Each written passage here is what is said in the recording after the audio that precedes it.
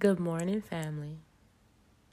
It's a beautiful Monday morning, and I'm here with another message. And it was on my heart, so I'm like, okay, let's share. How attentive are you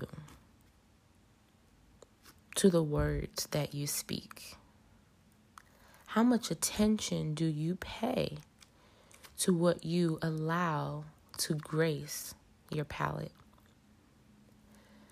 Most times, and I do mean most times, we are unaware of how we speak about ourselves, one, to ourselves, but also to other people. And what we also are unaware of is that what we speak into the universe becomes our reality. I had to come to, this realization because I was constantly speaking about my past traumas, speaking about them in a negative way and, explaining how they hindered me and they placed me in such a bad place, not realizing that I was reliving those past traumas each and every time I spoke of them. So what I had to do was stop dragging myself down and reminding myself of those bad experiences. I had to tell my story in a way of enlightenment, telling what I learned from those experiences instead of what those experiences did to me.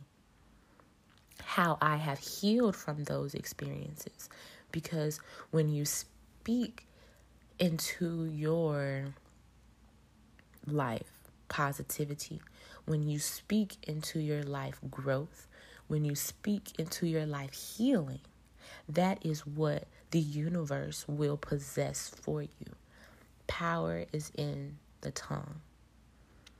Your power is in your tongue. Each time you tell your story, the story of life, you will uncover new levels of understanding and new levels of forgiveness. I have come to terms with forgiving myself for situations that I created. I can't blame anyone else for what I experienced because I was the individual that made the choice to fulfill those experiences. I placed myself there, so I can't be upset with what comes from that. Rethinking my conclusions, praying for understanding, and then writing down a new story, writing down a new beginning, because our past experiences does not make our lives. We can create a new story for ourselves in the now.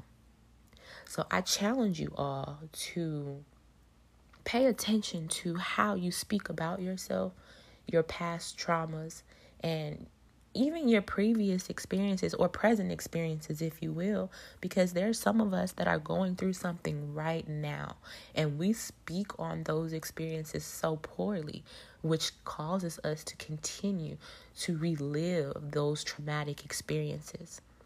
So as of today, I challenge you to be devoted to laying down your old story and writing a new script that will begin with right now. How do you want to live the rest of your life from today moving forward? Thank you, family. Until next time.